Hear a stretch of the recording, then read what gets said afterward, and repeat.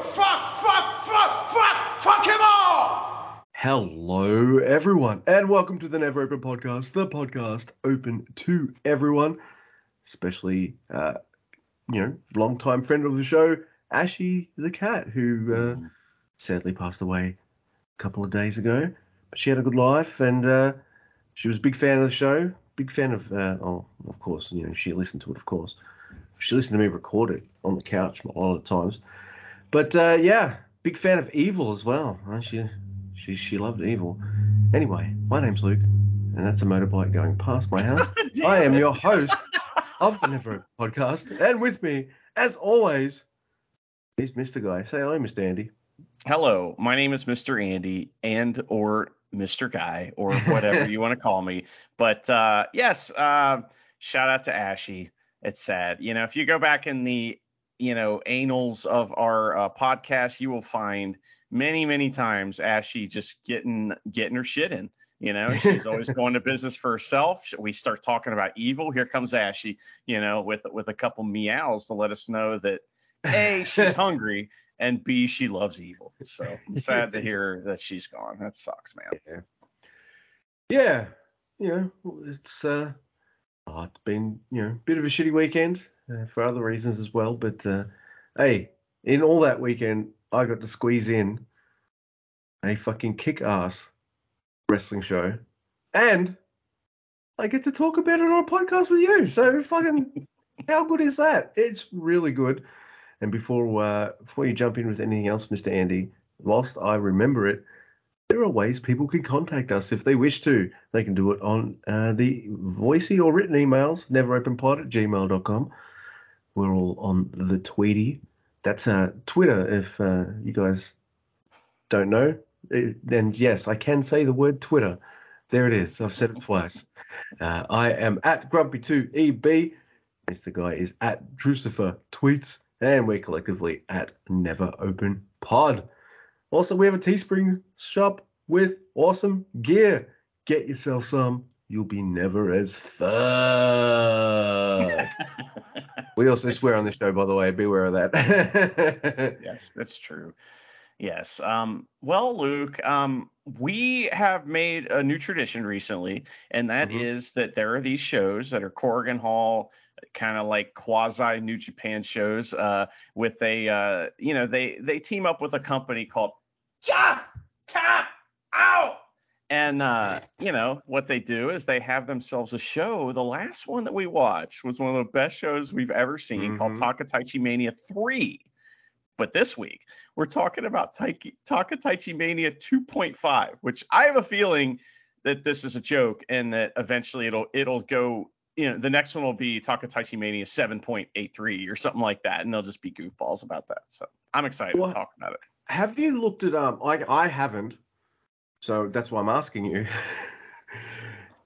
Did we miss the first two Takataichi Manias, or was Takataichi Mania 3 the first one? And now they're just going to, the next one's going to be Takataichi Mania 17.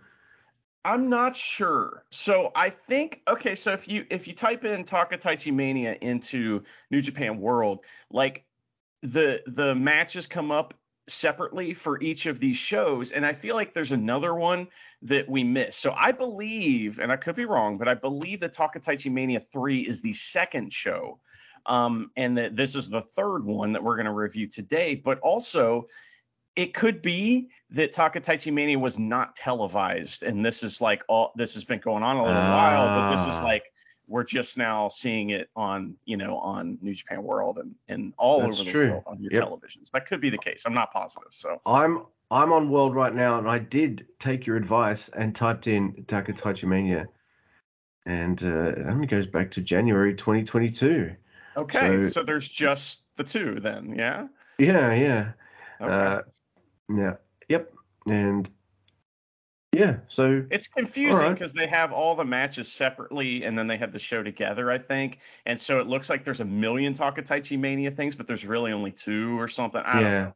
It's confusing. I just don't like the fact, Mr. Andy, that it took us until the third one to actually go wait, we can watch these on New Japan World? Shut up and take our money. They're worth it. Mr. Andy, thank you, sir. But yeah, I was just like, wait a minute. are we that bad? Do we have like no finger on the pulse of New Japan? And I'll turn We my phone on do. to silent. Well, Luke, we were talking about it. We're the only people talking about Takataichi Mania, only in English anyway. In English, yeah. So I didn't get to watch the first part of the show because I had some family stuff going on. Live, you mean? Yeah, live. But I got to see most of the show, and I've tweeted it out with you. That's fun. And yeah, you managed to find the Japanese hashtag because there was no English hashtags, and I checked it out, and I even asked you. I was like, "Are we the only two people in English live tweeting this show?" And I'm pretty sure we were. So I believe we were the only people that were tweeting in English, of course, and I feel like that the Japanese fans are probably reading our tweets, and it looks like what Mr. Bread's tweets look like to us, where they're like kind of confusing, and maybe it's just kind of like, what's he trying to say? Okay, I got to interpret this. But we had so much fun, and Takataichi Mania 2.5, I don't know if it was better than 3. 3 was pretty special, but this one fucking ruled too. So this one ruled. But I would say, like, the first one did also have Zack Sabre Jr. in it, so that maybe give it the edge. And also, we found out that fantastic, life story of Doki's wrestling journey, which blew my mind when that happened. So yeah, I don't know if I liked it as much either, but I tell you what, when we got to the main event, Michelle and Charity, that's my wife and sister, everyone listening, they were in the room. And they were like, "Oh, I don't want to watch a match like this." And by the end of it, they're like, "Oh my God, no, not the cans!" So amazing, we'll get into that. No, not the cans, please. I can't look. So, and they went to a Deathmatch Down Under show with me, and they were just like, "This is too much, man. We can't watch it."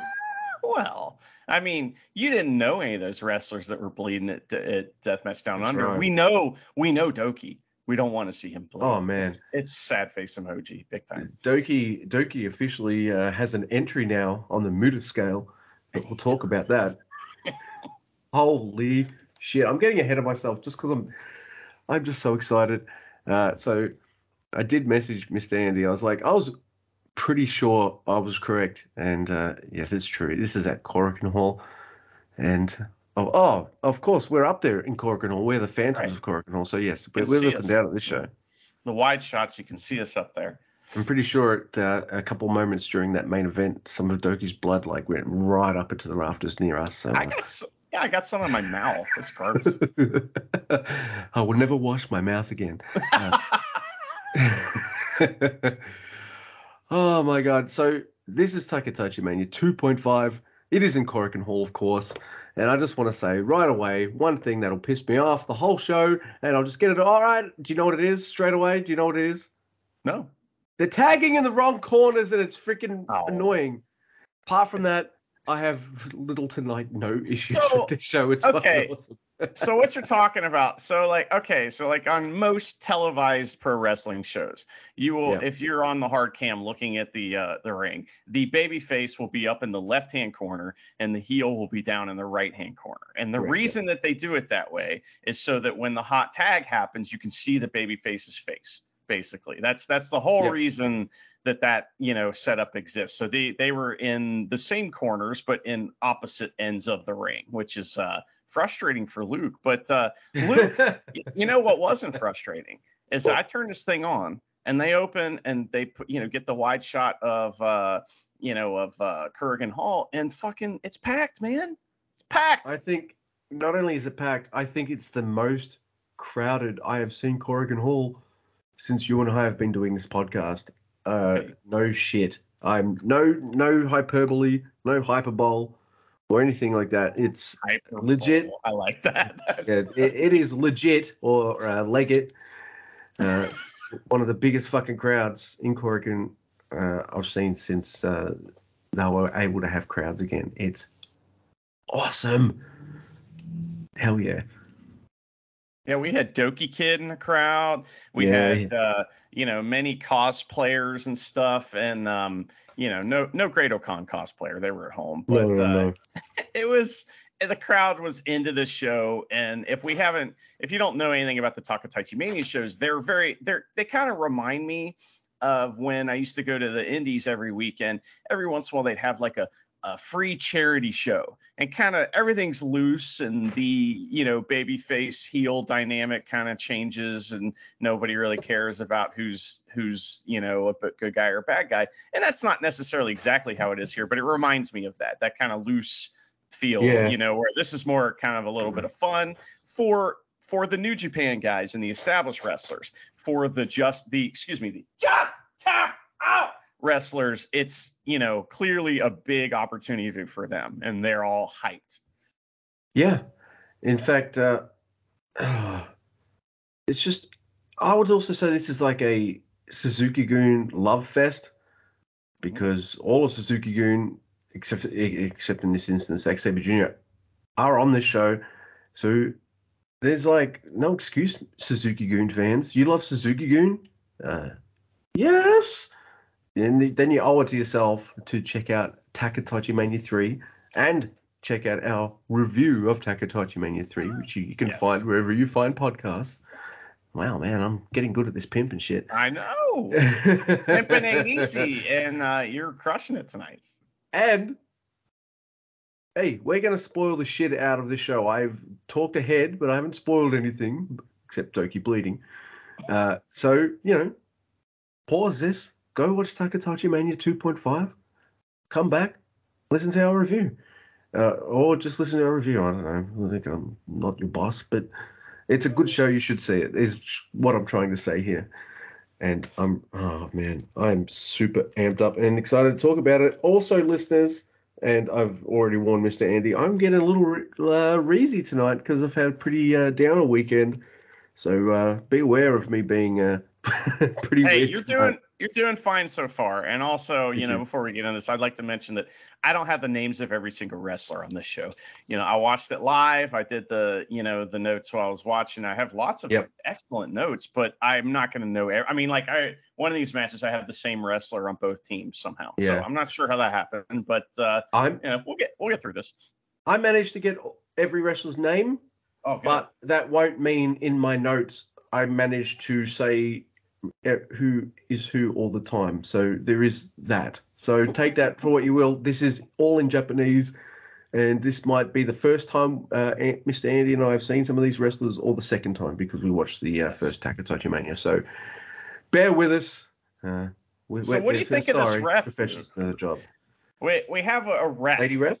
No, the first ref that we see is, I'm pretty sure it's Red Shoes' young,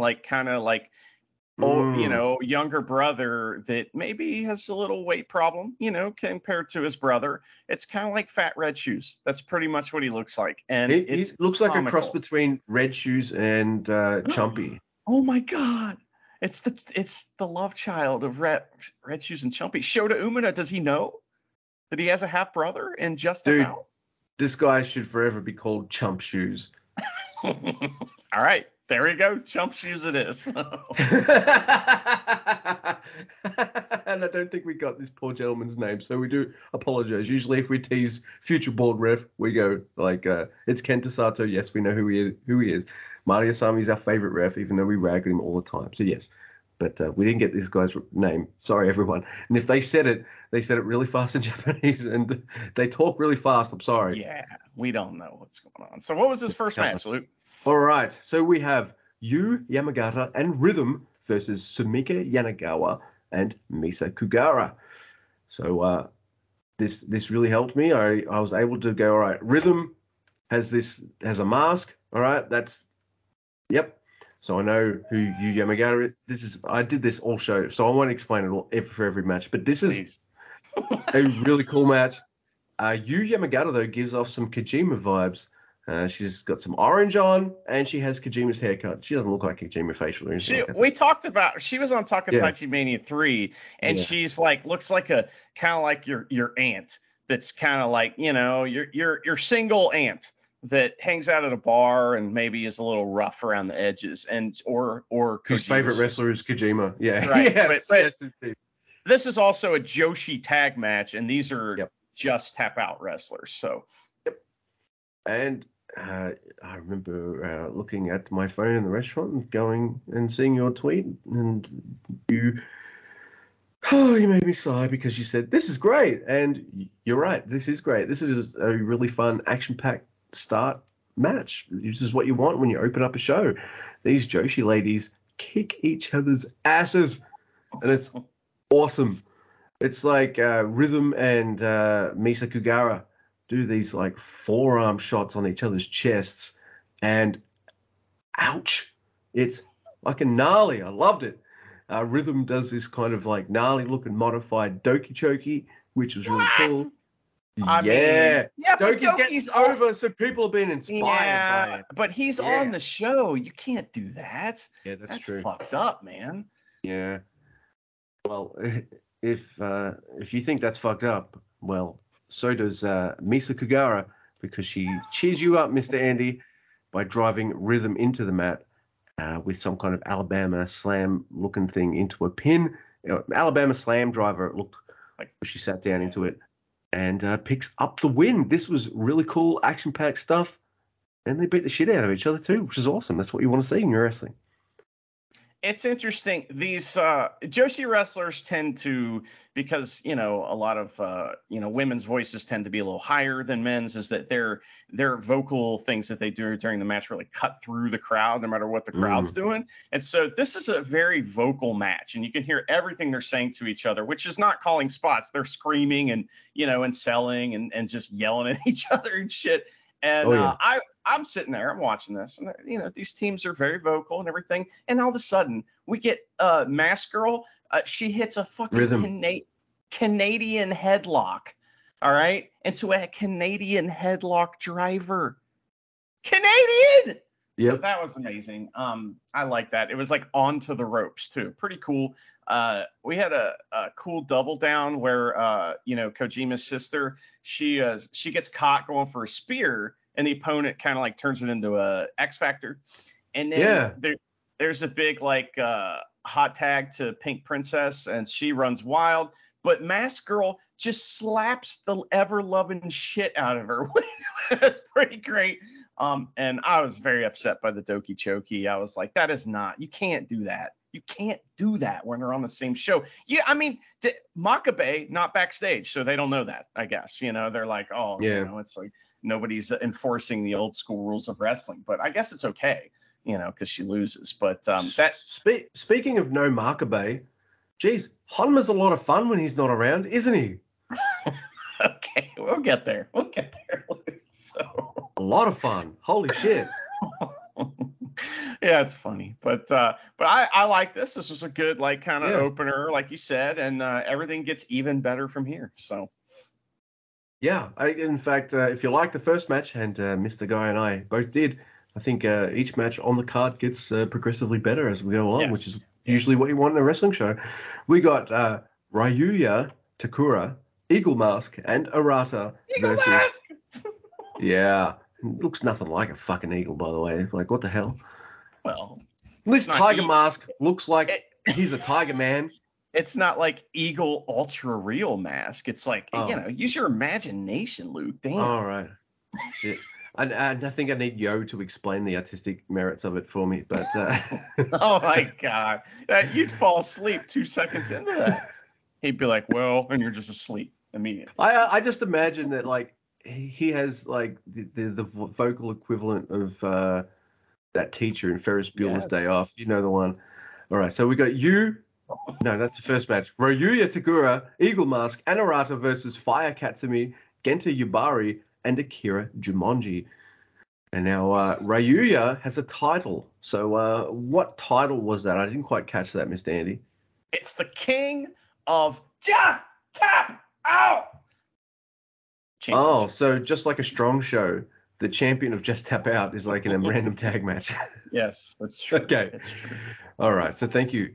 Also, Ryuya's chops are fucking awesome, dude. Like, how good are they? Holy shit. He does amazing chops. I love them. Eagle Mask is good fun. But they're not like right the most. But his mask is decidedly not very eaglish. There's a really cool exchanges with this guy Genta, and Ryuya. Genta looks like kind of like a cross between Yano and Marty the Moth. Yeah. Yeah. I like both wrestlers, so that's not not an insult. And him and Ryuya are really cool together. They just fucking lay into each other. It's awesome. By the way, did you notice Ryuya doing a freaking tour of the islands? Kinda, yeah. It was sort of like that, yes. Yeah. It was more like instead of it was more like a power slam, because I don't think he did the wind up part, but it was still pretty cool because that move's neat because the guys that do it right, it's kind of like the other guy lands first, whereas most of the time, in moves everybody lands together. But like in that, if it's kind of, I don't know, it's almost like the like flippy that black hole slam that yes. Yes. Man, I've seen him do that in person more than once, and it's like, holy shit. It's amazing. All right, so just to finish off here, Fire Kasumi goes for a Brab win, which is what a jerk off move that is. But he manages to put who I think is Arata in a reverse surfboard kind of submission, and hey, here's how. Was it Suzuki? I would say Suzuki-gun are the trendsetters of this kind of finish or this kind of spot in matches. I think I remember Suzuki-gun are the first to do this, and now everyone's just like, oh, fuck, that's a great spot. Everyone does it now. I think you know what I'm talking about, Mr. Andy. Everyone's in the submission at the end. Yeah. Very popular. But usually, very popular spot, yeah. I might do that for like a double down kind of thing, like everyone's in, but one of them gets the ropes or they break free or something like that. But yeah, everyone in submissions for the finish, and I'm quite happy that that's caught on because, as I said in a previous episode, I love that spot. This is a good match. Yeah, I was confused in this match because some reason I have Genta on both teams. And like during the middle of this, I'm like, are there two guys named Genta? Like, what's going on here? And I don't know how I got confused that way. But like I said, we were just, this is kind of a fun deal. So I liked. We did our best, man. What do you want from us? What's the wrestler that used to hang out with William Regal and he spits the mist? Tajiri, right? So Tajiri, yeah. This Takakura guy, he's wearing Tajiri's pants, which is nice. So, it's good to see the long plastic pants making make sure that somebody's keeping that alive, and somewhere, fucking, what's his name? Yujiro's looking at that like, man, you could, just get some scissors and cut that down a little bit. I think I look a little better, so, because he loves the plastic jorts. That's right. There's a guy in this match. I think it's Akira, but I can't remember. And he just hits a bunch of PKs in his like move set, and it's pretty that was him. Yep. These guys are beating the shit out of each other, and what is shocking to me is that Team Jeff Tap Out, they seem to be like the young boys, and they win. Yep. It's just like, wow, okay, who knows, that could have been like their first big win or something like that. I'm not sure, but this match was really fun because you had like a bunch of different types of wrestlers, like that Genta guy is like, I'm strong guy, and then Eagle Mask and Fire, we're flippy guys, and so they kind of all got featured. I was really disappointed in Eagle Mask. I feel like his first time we stand out as huge as you think. Like for me, it was all about Ryuya and Genta. It was a little bit of Fire Kasumi and Akira. Yeah. I think there was even a point where he like got in and did his stuff and like kind of like chastised the crowd for not clapping for him or something. So maybe do something cool, motherfucker. Get out of here. Maybe he's what are you doing? So I really like this. This is fun. Yet another kind of like preparation match, getting us ready for what's going to happen. Yep. All right. So yep. This next one's cool. This is like a weird tag match, and I think we saw two of these wrestlers on the last show, or maybe all four of them. This might be a rematch from last talk at Taichi Mania. I can't remember. All right, so yeah, this is a really cool match. We got Tomoka Inaba versus Oi. Is that how you say it? Oi. Who is versus hip hop dance Joshi? hip hop camouflage pants Joshi. I remember her. She doesn't do as huge a dance number at this time as she did in the first one. See, the first one had even a singing component and stuff too. This one's more of a straight up pure wrestling show, and that's actually not a complaint. Yeah, so I don't know what I'm saying. Anyway, Tomoka, Inaba, and Oi versus Suzu Suzuki and Akane Fujita. Yeah. What do you think of this person named Suzu Suzuki on the Suzuki-gun show? I mean, you think she's like Suzuki's like niece or something like that? I reckon she must be because Suzuki didn't like beat her up, so. That's funny. Inaba is dressed in a gi. That's a karate outfit. If people don't know what a gi is, and it has a black belt, which to me means don't fuck with her ever.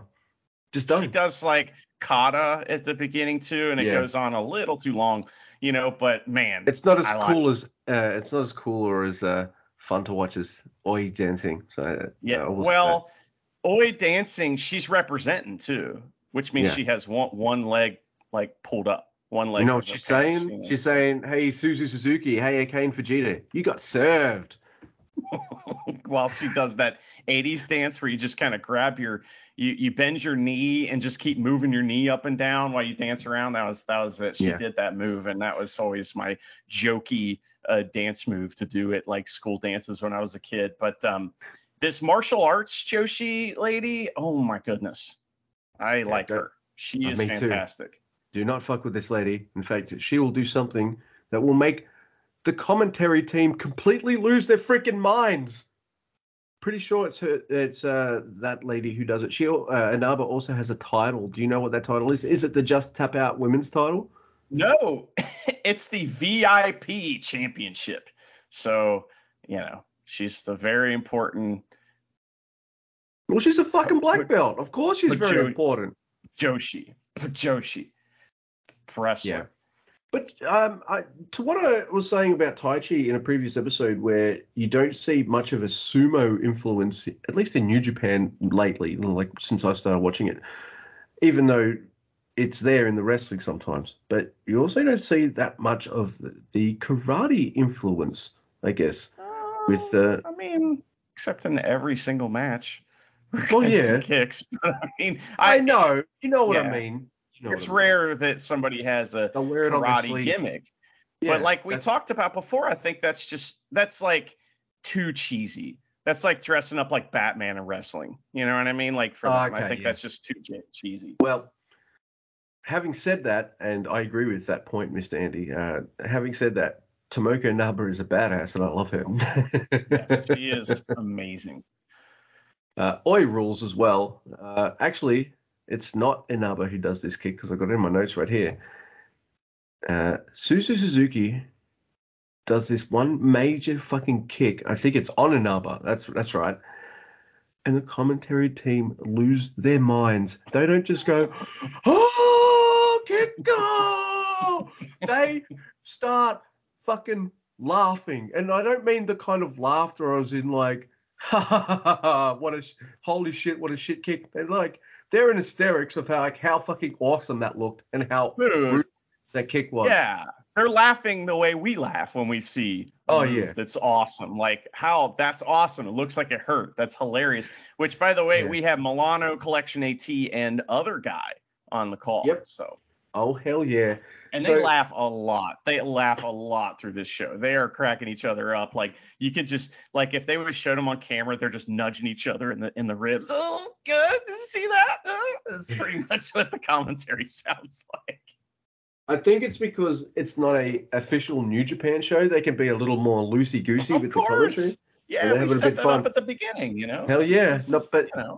But when it comes time to like sell something absolutely badass, of course Milano and other are up for it. This match is super fun. What do you think of this one, Mr. Andy? Well, there's a lot of stuff that happens here. We already talked about the entrances. The other team, the Fujita and Suzuki, they're called Prominence, and they are like a polished tag team. They're very good. And the other team is very good, but they seemed, to me, and this just could be because of their gimmicks, they just seem like singles wrestlers to me that are tagging, So, but yeah, they've feel got like totally different personalities and stuff too. yeah, and I think they wrestled each other maybe on the last Takataichi Mania show, and then they became a tag team. I can't remember, but they feel like that, and so I like to call them, what is it, Team Martial Arts Hip Hop Dance or something. There we go, Hip Hop Martial Arts. There we go. And they do the Suzuki arm wringer spot where like that Minoru Suzuki and ZSJ will do is they'll run in and do an arm wringer and they keep tagging each other in and doing the arm wringer over and over again. They fucking do that. What is this? You can't do this shit. But there's one of the wrestlers did a spear, but she did it like Moots, where they do the flip.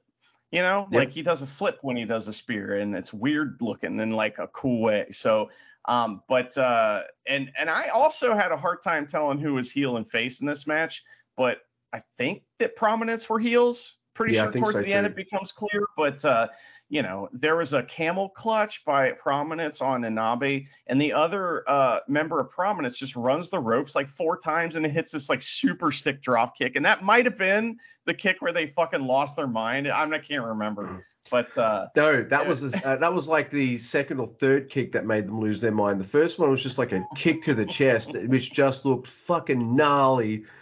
That was by Suzu Suzuki. Freaking phenomenal. But yeah, that one where she's in the camel clutch and the other lady that's right in the fucking face. And you're already in the camel clutch. There's nothing you can do. You got to eat that shit and trust that like the other wrestlers just not going to like legit kick your freaking face off. It looked amazing. Hell yeah. Yeah.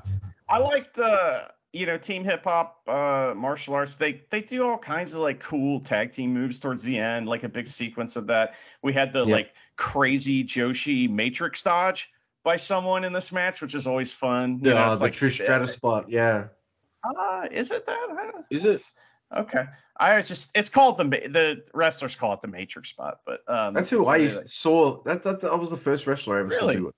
Okay. Yeah. I have not seen as many Trish Stratus. Well, I've seen like a few of her matches and I don't remember them. But so when Team Hip Hop Martial Arts win, they're so happy. Yeah. And I feel like the hip hop lady was a heel last time we saw her, and she was all shitty. So it's nice to see that she's found her smile. She's very happy, and she got a groove back, dude. Yeah, totally. She's wearing the traveling pants or whatever that is. So she. But after the match, I thought the match was very good. And after the match, there's a rematch challenge, and Martial Arts Joshi talks a bunch of shit, and I'm in love with her. Yep. Yeah. So I guess the Japanese audiences, she might have a cheesy as fuck gimmick, but yeah, Mr. Andy and I sold. Last Takataichi Mania, we saw a match between Zack Sabre Jr., Minoru Suzuki, some guy, and then the tallest man you've ever seen in your life. Yeah. And so I was excited by this match announcement because I looked at him and I was like, if you listen to our last episode, I'm like, I'm pretty sure it's really tall guy. I think that's who it is. And man, I was not disappointed. Yeah. In fact, all right. So I got to see the tail end of the previous tag match with the ladies live.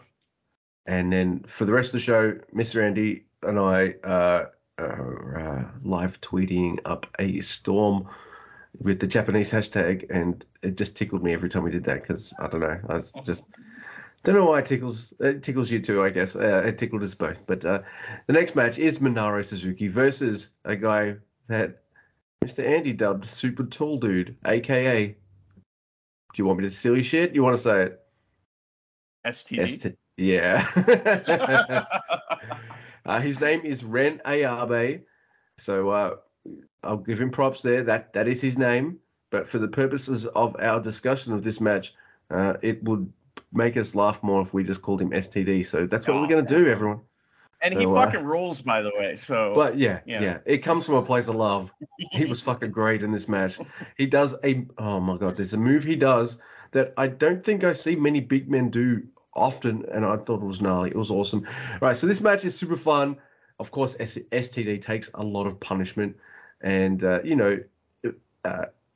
even though he's a big, tall dude, he's really skinny. He's like what if Zack Sabre Jr. was like an extra 2 feet or something. Yeah. So that kind of lanky build, right? So, but it still takes 2, 3, 4 arms. Suzuki's like, whatever, smashes him, and Rene Arby, STD man, goes fucking down. There's a lot of that kind of stuff. This match is super freaking cool. And, Suzuki doing Suzuki stuff and STD. See, I like him so much, I keep calling him Rene Arby, see? That's pretty cool.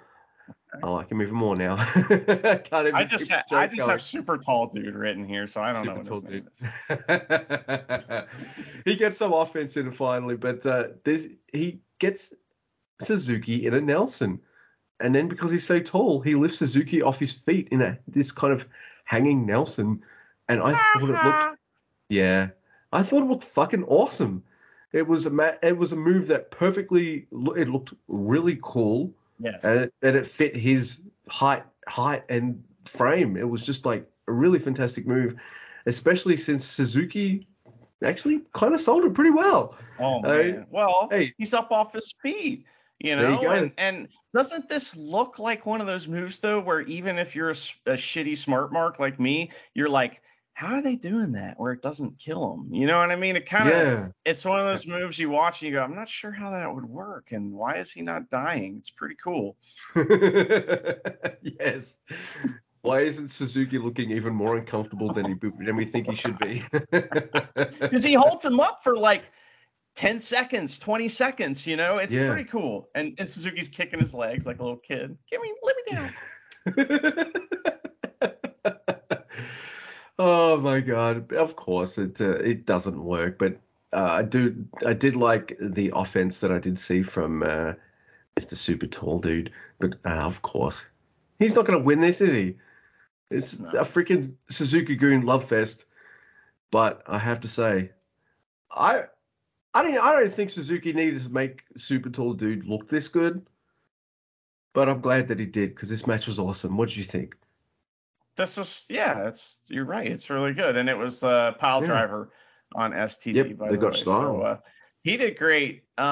It's interesting because this match is obviously one dude is like twice the height of the other, but Suzuki's in the psychology of this match, Suzuki's the big man, which makes it really fun, because super tall dude does the like babyface trying to take out the monster heel start where he just attacks before the bell and is like just doing all of his shit immediately because he knows this is only his chance to win. And he's twice the size of his opponent. So this is a really fun match psychology wise.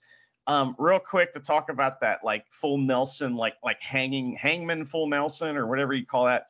We don't ever talk about WWE in here, but I have like something that just is always bugged me is that when Braun Strowman first showed up, he did a move like that. It was like a sleeper, and he would just pick dudes up, and he would show up and like I remember it was on the first time Roman Reigns just got jobbed out. Like he just showed up and fucking hung dudes, and it was sounds like my kind of show. Fantastic. It was fantastic, and they just quit doing it, and no one does that move.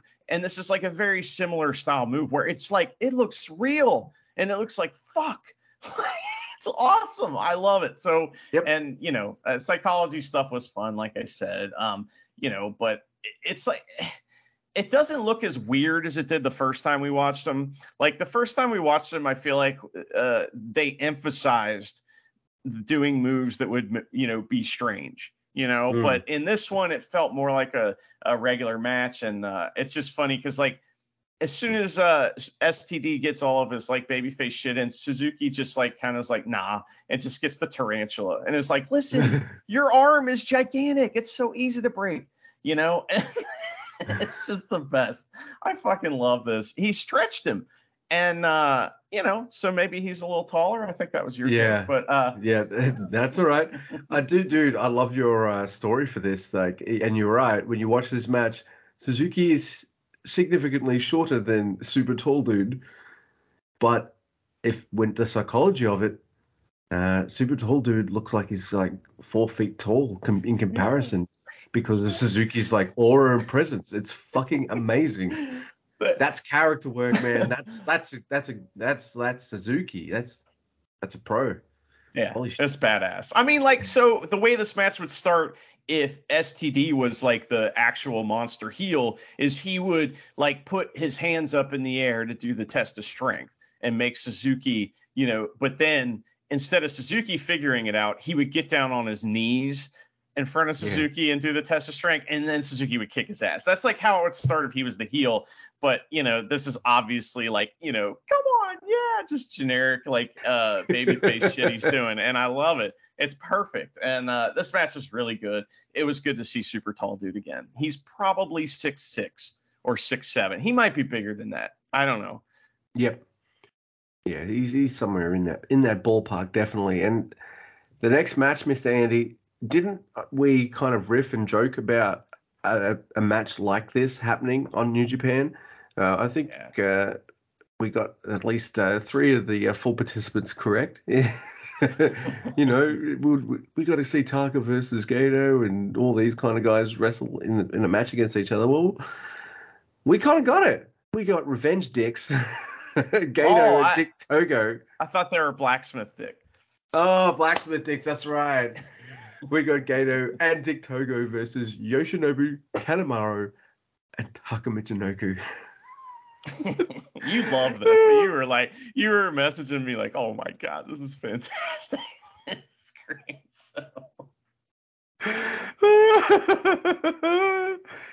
Oh my God. This won't be to everyone's taste, but I feel like we joked about a match like this happening, and then we get Takatachi Mania 2.5, and we get a match like this happening. And it's everything I wanted a match like this to be. It's, of course, the Suzuki Gun guys are the faces because it's Taka's fucking thing.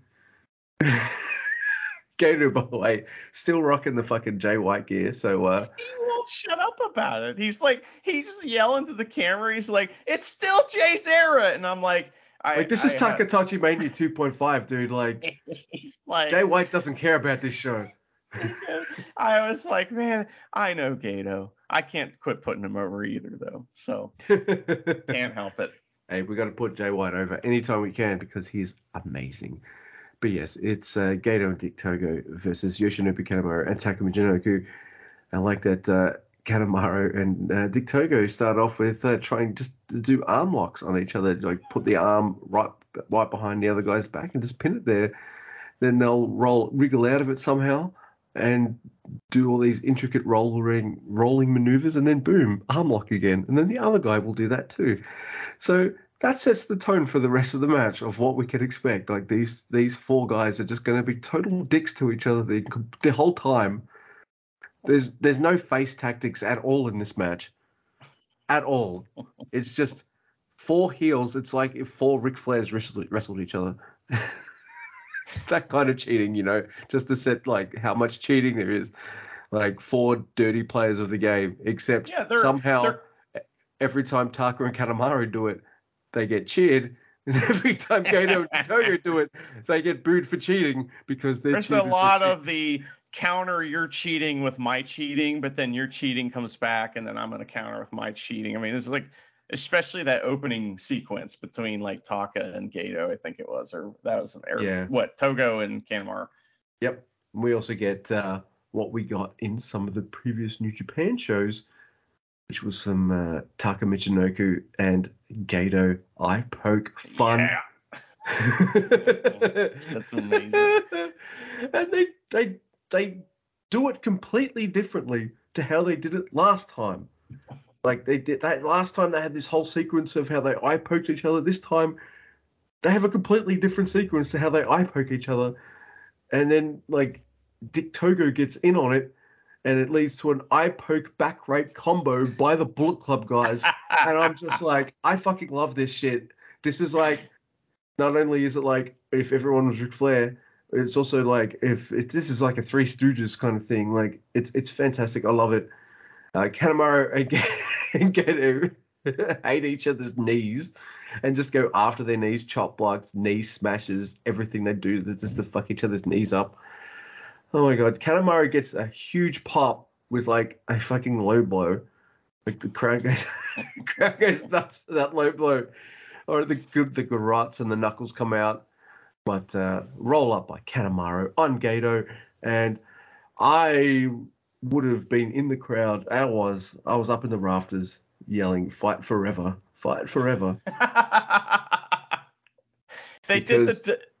Yeah, I love this match, Mr. Andy. I'm sorry. Yeah, you can tell.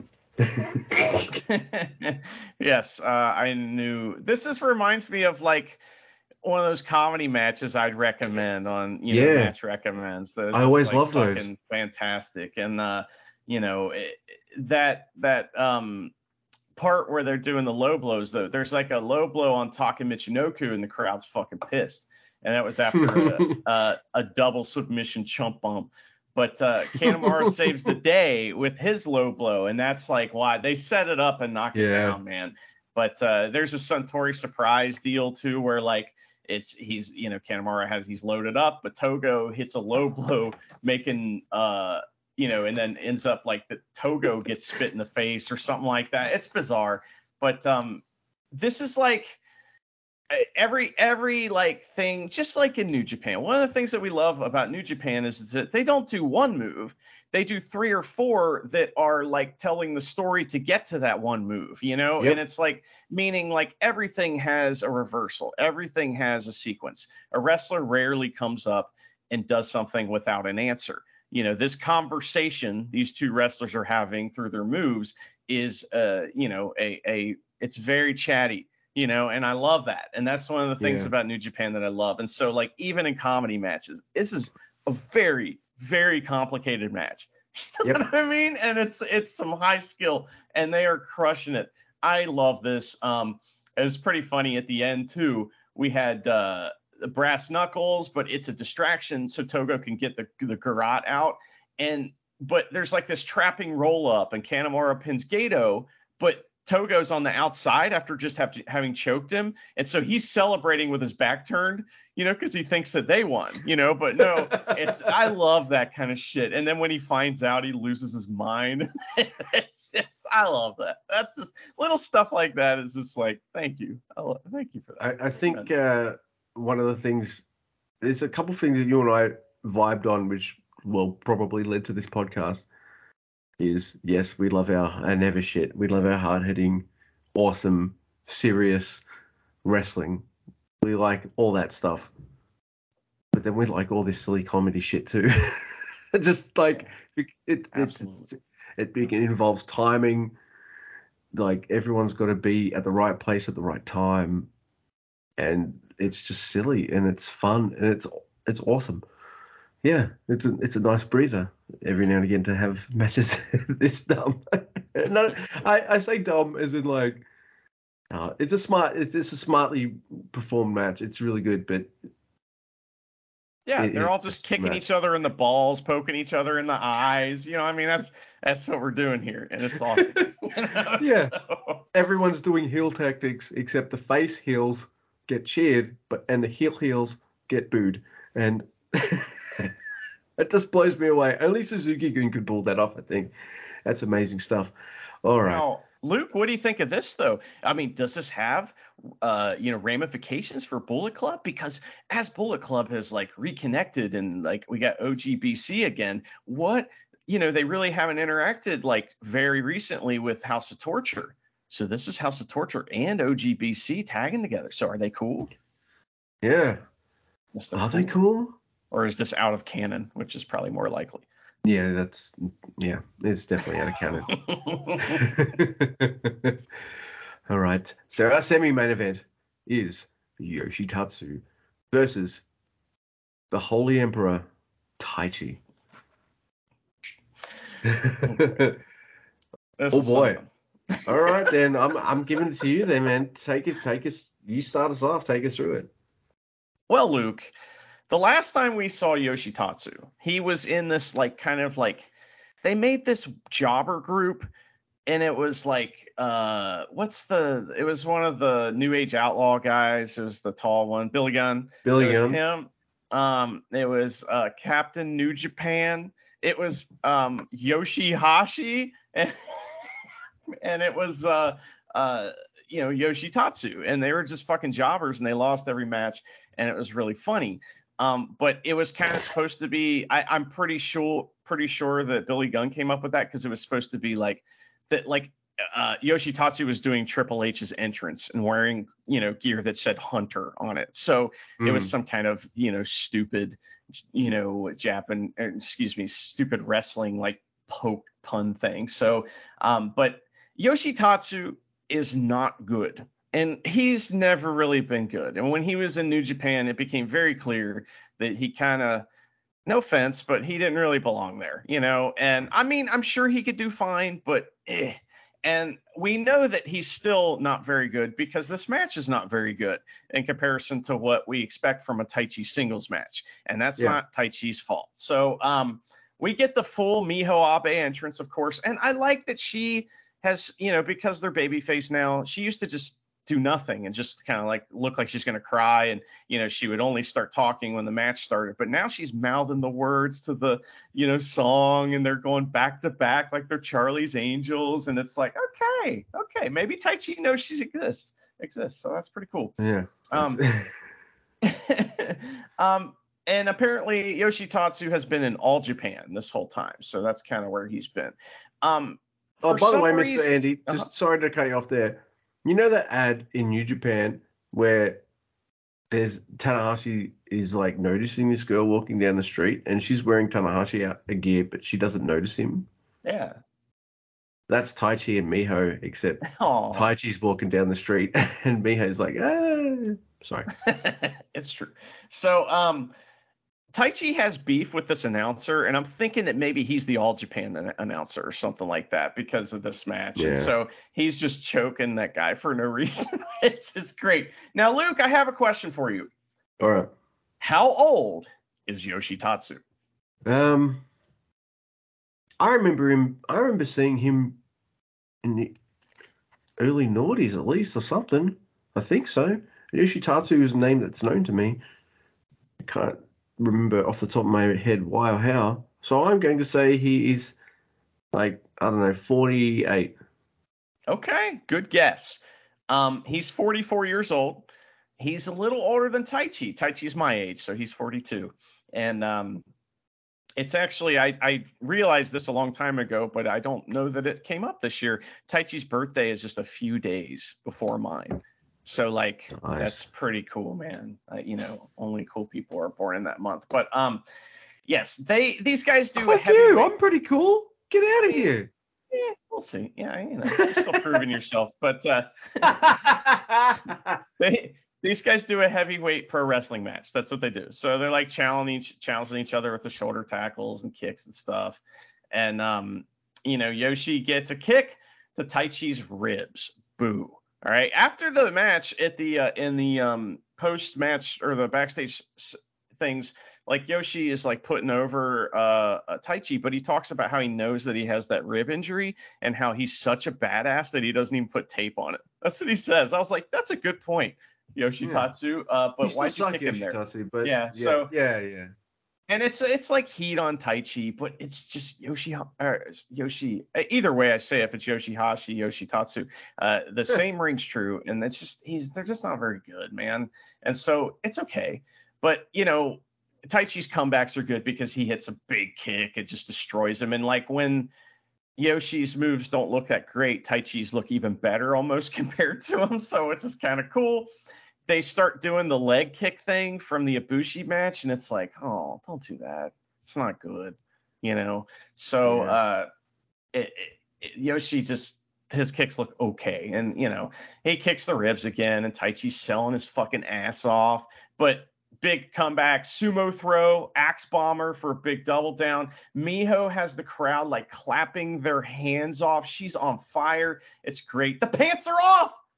But it's a really crappy Blue Thunder Bomb from Yoshi and a rear naked choke, right? So we think maybe Yoshitatsu's going to win, but we know better. He goes for Code Breaker, but it's a dangerous suplex for another double down. Then we get sumo pose, but Yoshi gets a Code Breaker for 2. He goes to the top, but Taichi goes up and kicks him right off there. Black Mephisto for the win. Miho does the Doki, after he wins, which is great. And I love that. And Taichi gives undeserved respect after the match, and he chokes that announcer on his way out. Yeah, this is like Taichi doing absolutely everything he can to make Yoshitatsu look good, and Yoshitatsu going like, I'm Yoshitatsu. And you say that like they say Matt Damon in Team America. Kinda.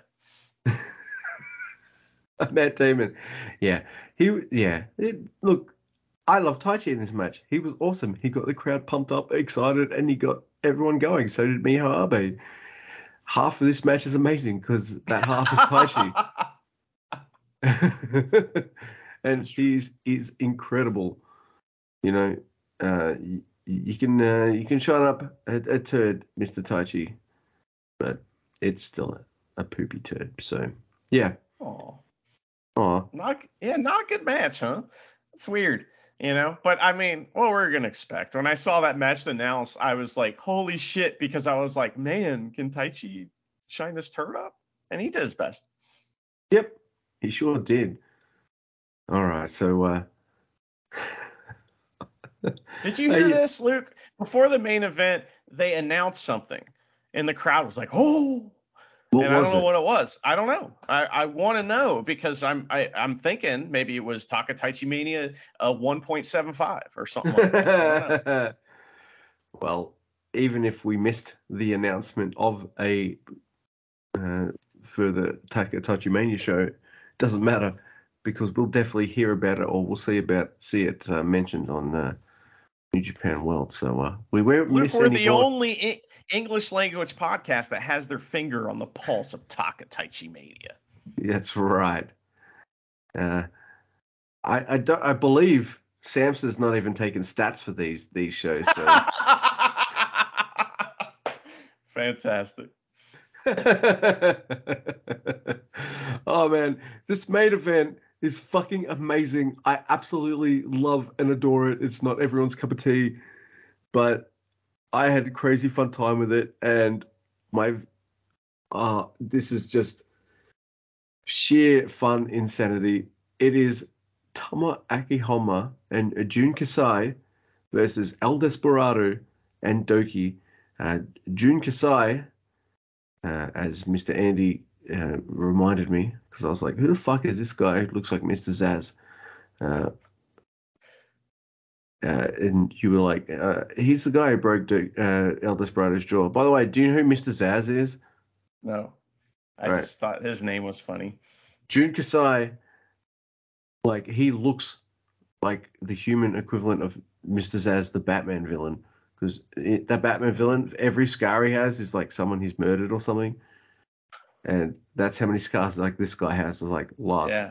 It's like, holy shit. His whole body is a scar, I think. Like he's like those deathmatch guys you see, you know, and definitely. I guess he's like from teeth Big missing Japan, and shit. Which we never talk about Big Japan, but that's another promotion in Japan that's like used to be one of the big three, you know, it used to be All Japan, Big Japan, and New Japan. So, by the way, so Jun Kasai breaks El Desperado's jaw. El Desperado can't make a whole bunch of New Japan dates because of a broken jaw. So guess what happens, Mr. Andy? He's trying to break his jaw? No, dude. El Desperado's like, I know someone who can take my place. That person was Doki. That's right. That's how Doki got his start in New Japan. So, Jun Kasai, I kind of love you, man. Thank you. I hate that you had to break a man's jaw for a man like Doki to achieve his dream in New Japan, but somehow, sometimes when injuries happen, like interesting things come of them. I'll just say that. Well, so this is improvisation's what pro wrestling's all about, and sometimes improvisation and booking leads to fantastic things. Sometimes it doesn't. Yeah. Look, I don't think I can call all the spots. Not that I'm a really big spot caller anyway, but I'm just gonna say Michelle and Charity were sitting on the couch when this match was starting, and they see Doki take those with sticks to the head. I saw that at the skewers. first time I ever saw that spot, by the way, I think was Deathmatch Down Under. Oh, really? Wow. Yeah. So it was, I'm pretty sure it was one of the lady wrestlers getting it done to them. So I was just like, holy jumping shit balls, what the fuck? And I'm like, what? How did they do that and not fucking like? How do they do that? Like, how does that work? Like, I don't want anyone to explain that to me because it's too. But that happens to freaking Doki. I'm like, oh shit, we're in for it. So Charity and Michelle are sitting there. They've been here this whole time that we got home from dinner and all that kind of stuff, chit chatting, having some drinks while you and I live tweeting, watch the show. And it's this match where they're like, oh, I don't want to watch a match like this. I don't want to watch this. Which of course means they stop talking and they watch this. Oh my god. Dude. Mr. Andy. Yeah, that's me. Take us through this, man. It's like this match is super crazy. And before we do that, tell us about how these guys are dressed. Like what, Honma does something funny, and then Desperado has the skiers. So tell us about that. I can't remember what Honma did, but El Desperado, his mask. What do you mean? Come on, I was pretty drunk at the time. Remember Jesus Honma? Come on. How could you forget Jesus Honma? Savior of our sins, and he misses the Kokeshi just for us, for our sins. Exactly. That's fucking awesome. But El Desperado's mask, I think, is worth the price of Takatoshi Mania alone. That's fantastic. It's one half El Desperado mask, one half Doki mask. So a quarter of his head is showing. He looks absolutely amazing, awesome. So it's like, I messaged you and I said, Bushi's watching this and being like, motherfucker, don't take my gimmick. Fucking, I'm the mask king in this biz. Like, what the fuck? He has like the Doki makeup too on the part of his face that's showing, which is it's fantastic. That Doki did that for him in the back. They're giggling in the back. Oh, we're gonna put the makeup on. He's putting it on. Dude, it's great. I know that the ending is maybe not what we wanted, but in order to get there, our boy Doki looks like a trillion, bajillion, godzillion, amazing $1 million. All of the money. He looks like all of the money. All of it. Yeah. But, pesos. That's what I'd say. Dollar yeah, them too. So, but the thing that Honma did is he was wearing a crown of barbed wire like Jesus, which is that's right, he was too. Yeah, so that was pretty funny. But like a halo, yeah. So this was obviously a hardcore match. I wouldn't call this a death match. This is more like hardcore. But we get 4-way juice in this match, Luke. So everybody's bleeding at one point. So, which we don't see very often on our reviews, and it's always a lot of fun in a situation like this. So, Jun Kasai brings out some weapons, and one of them is like a platform. Okay, it's like a metal platform. It's bizarre. Yeah. So and Desperado has that gear, like you said. It's pretty cool. He and Doki bring out trash cans full of pipes. Did you notice that's what they were? They were all Doki pipes. It's a good thing Kevin Kelly and Chris Shelton weren't there. So funny. Actually, that reminds me. I should put a little video of that up and say, good. They should be in fear or something like that. But I should steal your joke, is what I'm saying. But we get the go for it. The Kanemaru Gambit, and from Jun Kasai, and it's just they just all start fighting, and Jun Kasai even runs into Honma and starts fighting Honma for a second, and to the crowd's delight. They love that. I thought that was so funny. And and that's the thing, is that this is a hardcore match, but it feels light. You know what I mean? Even though these guys are doing like horrific things to each other, it doesn't feel like, like, oh my God, they're killing each other. It feels like they are having a blast, and so are we. It does. It really does. Very successful, very successful hardcore match. If that's, because if you want to do deathmatch, you do deathmatch. this is hardcore fun stuff, you know. So I love that. But they fight on the outside, and Hanma and Doki go in the ring, and so we see that they're going to pair off, and then the other two are going to pair off. Desperado gets out a staple gun. This is one of the ways they keep it light. He gets out a staple gun, right? And he tries to use it on Hanma, then Hanma tries to use it on him, and he kicks it out of the ring like, fuck that. And the crowd's like, oh, that's hilarious. They love that. So, you know, he's like, that was a bad idea. So they get some tables out, and then the skewers in Doki's forehead. And Jun Kasai has this like knife. It's just a knife for cutting cheese or something. I don't know. And he keeps cutting people with it. It's hilarious. He eats that too from El Desperado as well. Oh. Doki's bleeding, and I'm not happy about it. But it's fun. No, dude, you did this amazing tweet about Doki, and I loved it. It's Doki even bleeds awesome. It's true. It's true. He bled great. You know, that's like that's a bizarre skill, but it is a skill. I think he hit, there's something to it. On the Muda scale, where do you think he hit? Oh, 6. You know, I'd say 6. It's a good amount of blood, but it's not a crazy amount. It's a good amount, though, yeah. He bled 6. The most, and maybe 7, because we did get twice. We got the actual blood squirting out of his head twice, which is always awesome. So I'm a big fan of that. So Doki finally gets a tag. Desperado's in there fucking up Hanma, and Desperado starts bleeding. And I like when masked wrestlers bleed because it gets all over everything. It's fucking cool. And I don't know. Desperado starts destroying Hanma's leg for the numero dos, and Jun Kasai breaks it up with that knife. And it just cuts Desperado. You know what? There's a million people on this earth that are wondering, like, in hardcore matches, if there's no rules, why doesn't someone just bring a knife into the match?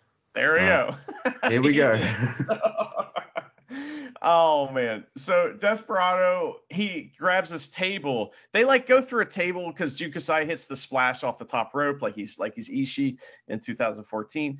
And he's like the table breaks into pieces, and Desperado grabs one. This is another light comedy spot. Oh, he my grabs God. one.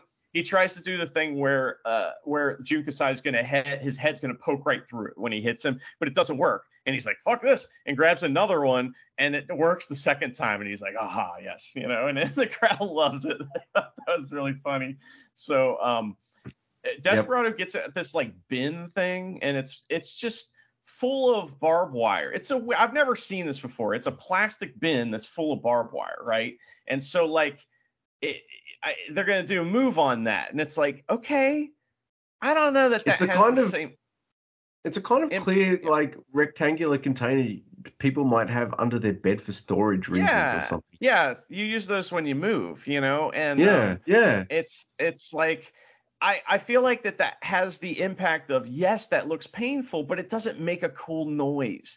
And that is like you have to have a cool noise if it's a deathmatch weapon, you know, or a hardcore weapon, in my opinion. So that was kind of a bummer, but it does look of course, so Hanma eats that one. Yeah, and the thing collapses, but none of the barbed wire touches him. You know what I mean? So, and another thing that happens is that when Desperado pulled the lid off of that, he had a lid on that thing. Container, that bin. And so when he pulls it off, the lid is covered in half of soda cans that are cut, you know, like you take a soda can and cut in half and just glue it to something. So it's like a circular knife. And so we're going to get moves through that, of course. But they did a Tower of Doom suplex on Doki, and Hanma like didn't bump. He just like kind of bumped late, and it looked like he was gonna die. That's pretty cool.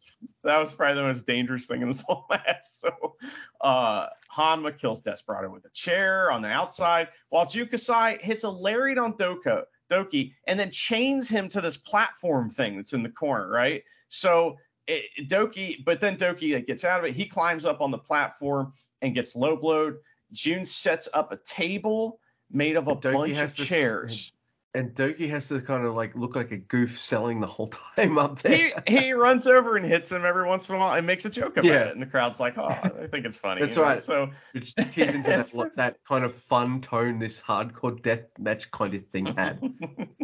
So tell me about this like final spot here, Luke. Dude, this is absolutely nuts. All right. So Jun Kasai gets up there and he calls for some kind of destroyer. And I'm like, bitch, are you for real? You're going to kill him. Don't do that. He fucking does it. It's like fucking 6 or 8 chairs lined up facing each other, like 4 on 4.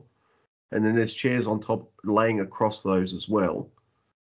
And when Jun Kasai does it, it looks amazing, but it looked pretty safe as well. So you know, it looked pretty good. Like it looked like it killed Doki, but it didn't look like it killed Doki.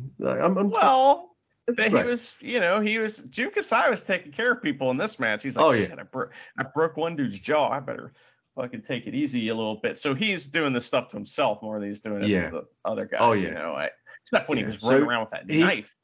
Oh yeah. So he hits a fucking a top rope destroyer through all these chairs, which looks absolutely fucking phenomenal. Makes Michelle and Charity absolutely gasp.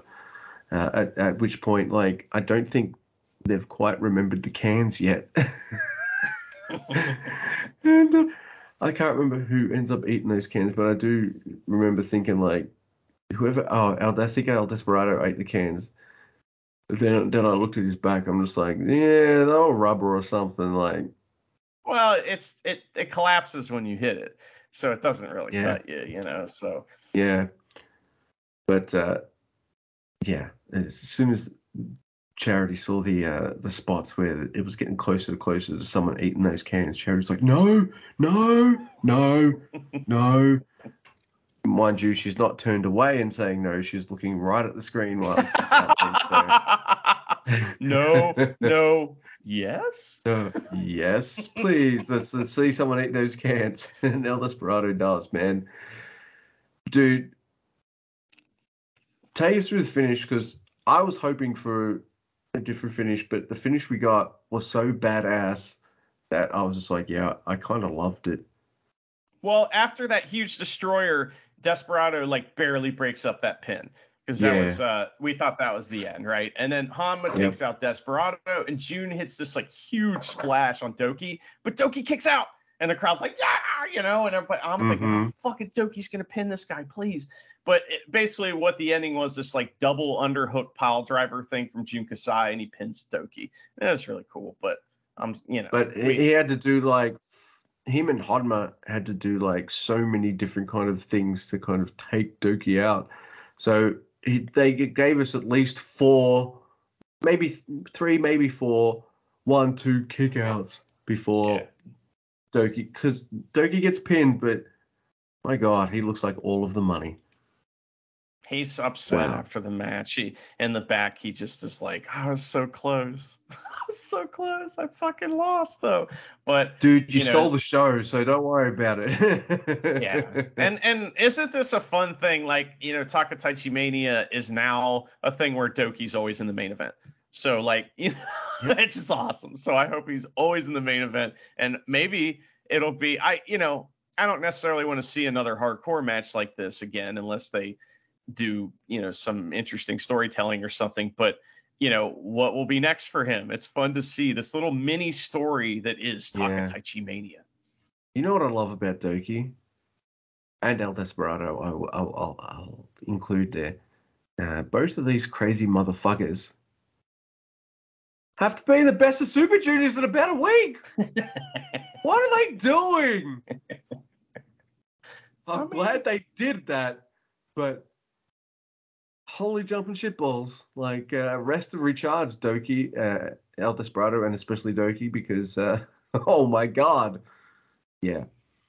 So, I like that the best of Super Juniors is like a week away, and these two having a hardcore match with some guy covered in scars and Hanma.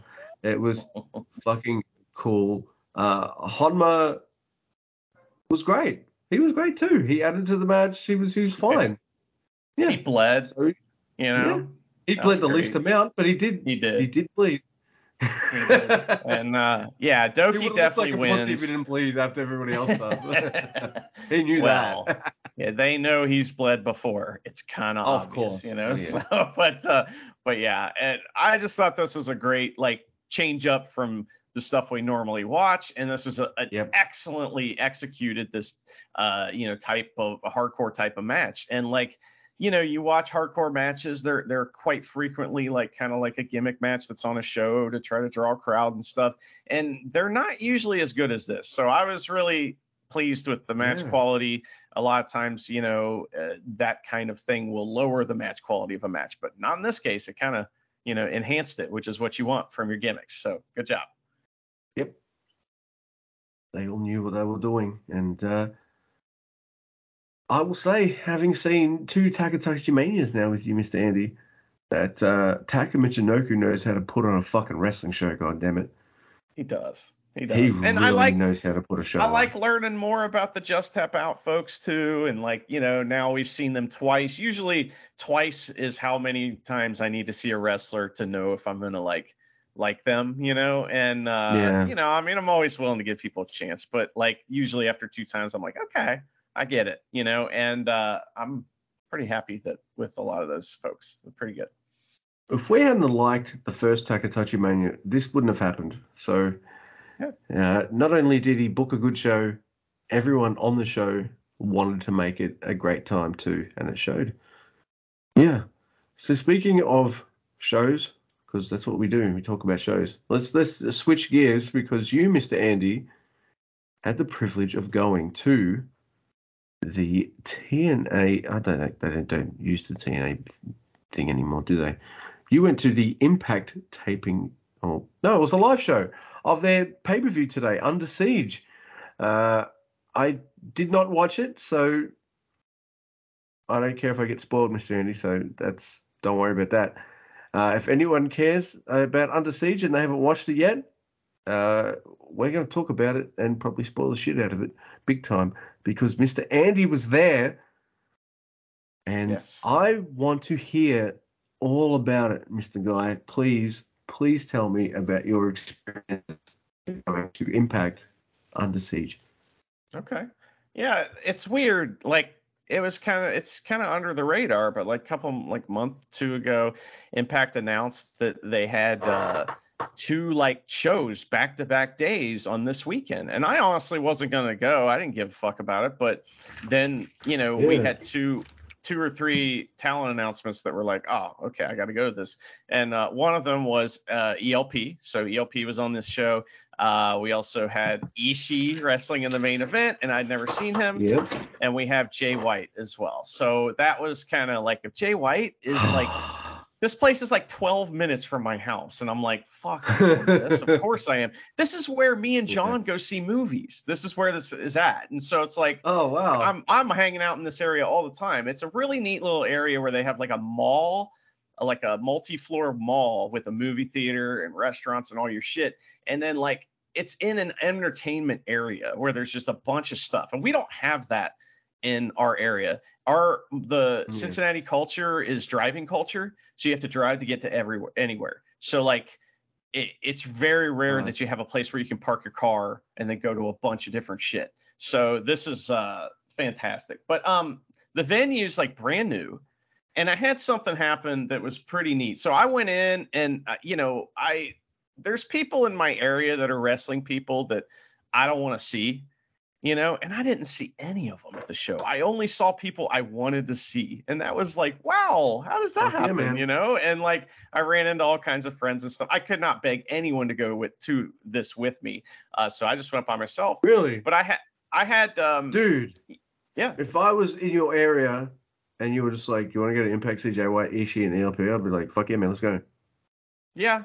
I don't know, man. I don't know why none of my friends wanted to go to that, but they didn't, so it's fine. Fair enough. But anyway, obviously I was there to see Jay White mostly and Ishii.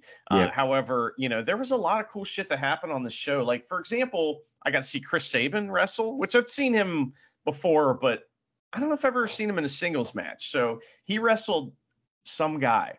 And so there was a lot of that on the show for me where I didn't know who these people were, but like there was a lot of like old school stuff, like from when I used to go to the indies, like when I first started going. Like, for example, Best of Super Juniors competitor Ace Austin is the X Division champion, right? And he faced Trey Miguel. And those guys, I've seen that match in front of like 15 people, like fucking 5 years ago and shit. And those two guys came up in my area. So it's really fun to see them on this much bigger stage, and they crushed it. That match is excellent. Fuck yeah, man. I would recommend that one. But there was kind of two that I was really there to see. And one of them was the Bullet Club, which is Jay White, Chris Bay, Doc Gallows, El Phantasmo, and Carl Anderson versus basically the Ring of Honor, like, flunkies. It's called No Honor No More. And it's just, I don't know. It's the Kingdom, basically. And I don't like them at all. You mean like like Bennett and stuff? Yes, it's Kenny King, Eddie Edwards, Matt Taven, Mike Bennett, and Vincent, the like horror guy or whatever. And these are all Ring of Honor people. And it's and Maria Kanellis was there with them too, which led to a funny spot between her and Carl Anderson. Like, he got up for a big dive and she just got up on the apron and everyone was like, "Oh, I've seen this gif," So, yeah, it's pretty funny. But this match was awesome because I was just a few rows back from Switchblade. He's right there. He's right there, Luke. Fuck yeah, right man. There. I was smarking out, and there was like, I got to see back rakes in person. I got to see all kinds of fun shit. And I haven't seen Jay White in person since he's become Jay White, though. I saw him on his excursion, and he was not doing all this shit. He was good, but he wasn't doing all this shit. And man, he was fantastic here. This match was so much fun. And the crowd, it was packed. And the crowd was like hype. They love this. And so this was like a big deal. And I don't know, it was so much fun. El Phantasmo and Chris Bay wrestled for a while. Awesome. Love that. But that was a really cool match. I also got to see the Briscoe brothers wrestle, which I've seen many times. But they're high off their like huge match they had recently versus other FTR, guys. yeah. And it was amazing. They were like on fire. And I also saw Joe Doring, the guy that we've mentioned on this show, the guy that wrestled Kojima and beat him. He is a tall guy with a cowboy hat, and he tried to do the Makabe spot at one point during that match, and they just kicked him out. So, but you know who did do the Makabe spot last night? Luke Gallows. Yeah. He did it. Big LG. He's allowed, I guess. So, but the main event was kind of him doing it just to be a fucking shit stirrer. Well, just to be a ribber. He strikes me as the type to do that shit. He may have done it before Makabe. Who knows? They're both really old. So, but Josh Alexander, who is the champion, right? And he faced Ishii.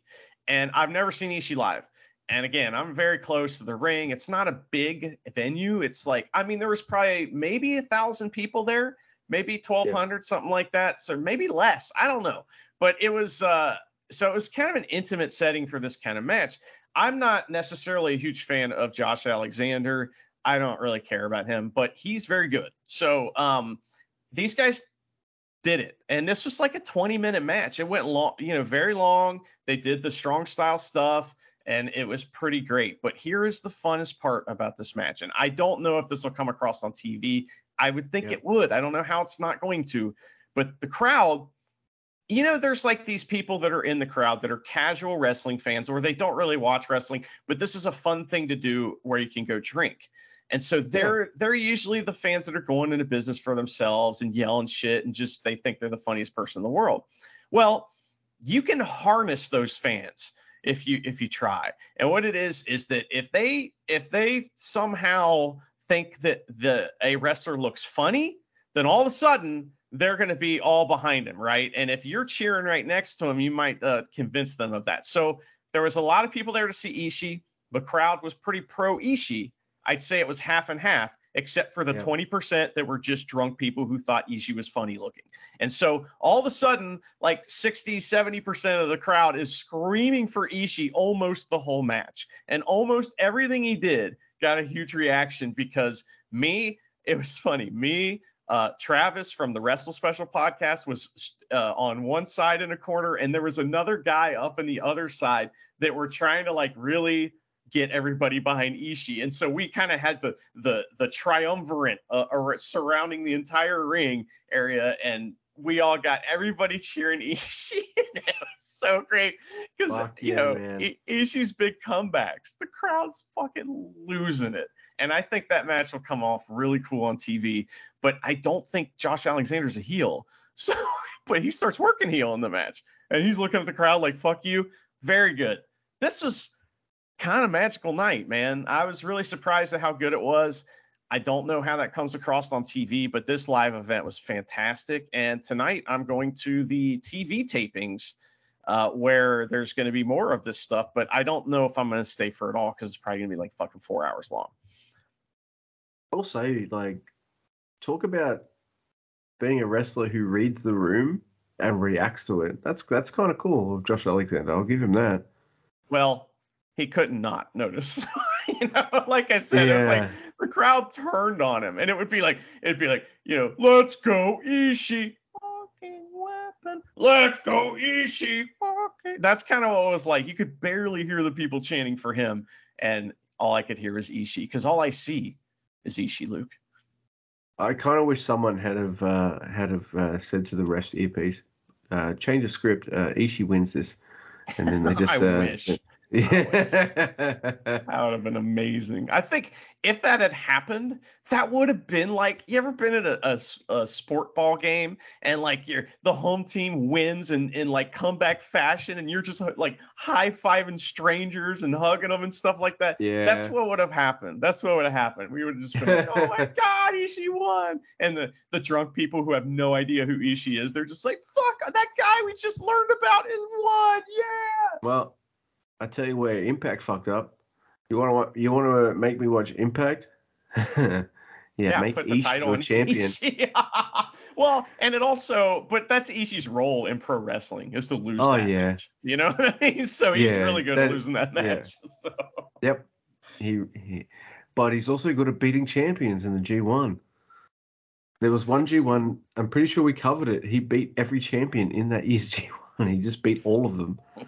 And of course, you go for the main title. I think Kenny had it, and Kenny retained, of course. But always the bridesmaid. Never the bride. It's true. It's true. Hey, he's had some pretty gnarly gold on him. Never. He needs to get the Never title again. I'd be a big fan of that. So Me too, I know. I'm willing to see what's going on with Tama Tonga and Machine Gun.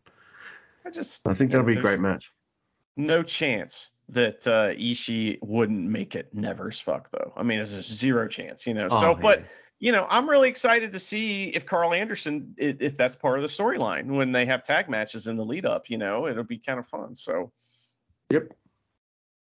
Oh wow. So Luke, next time we podcast, it'll be about Best of the Super Juniors, I think.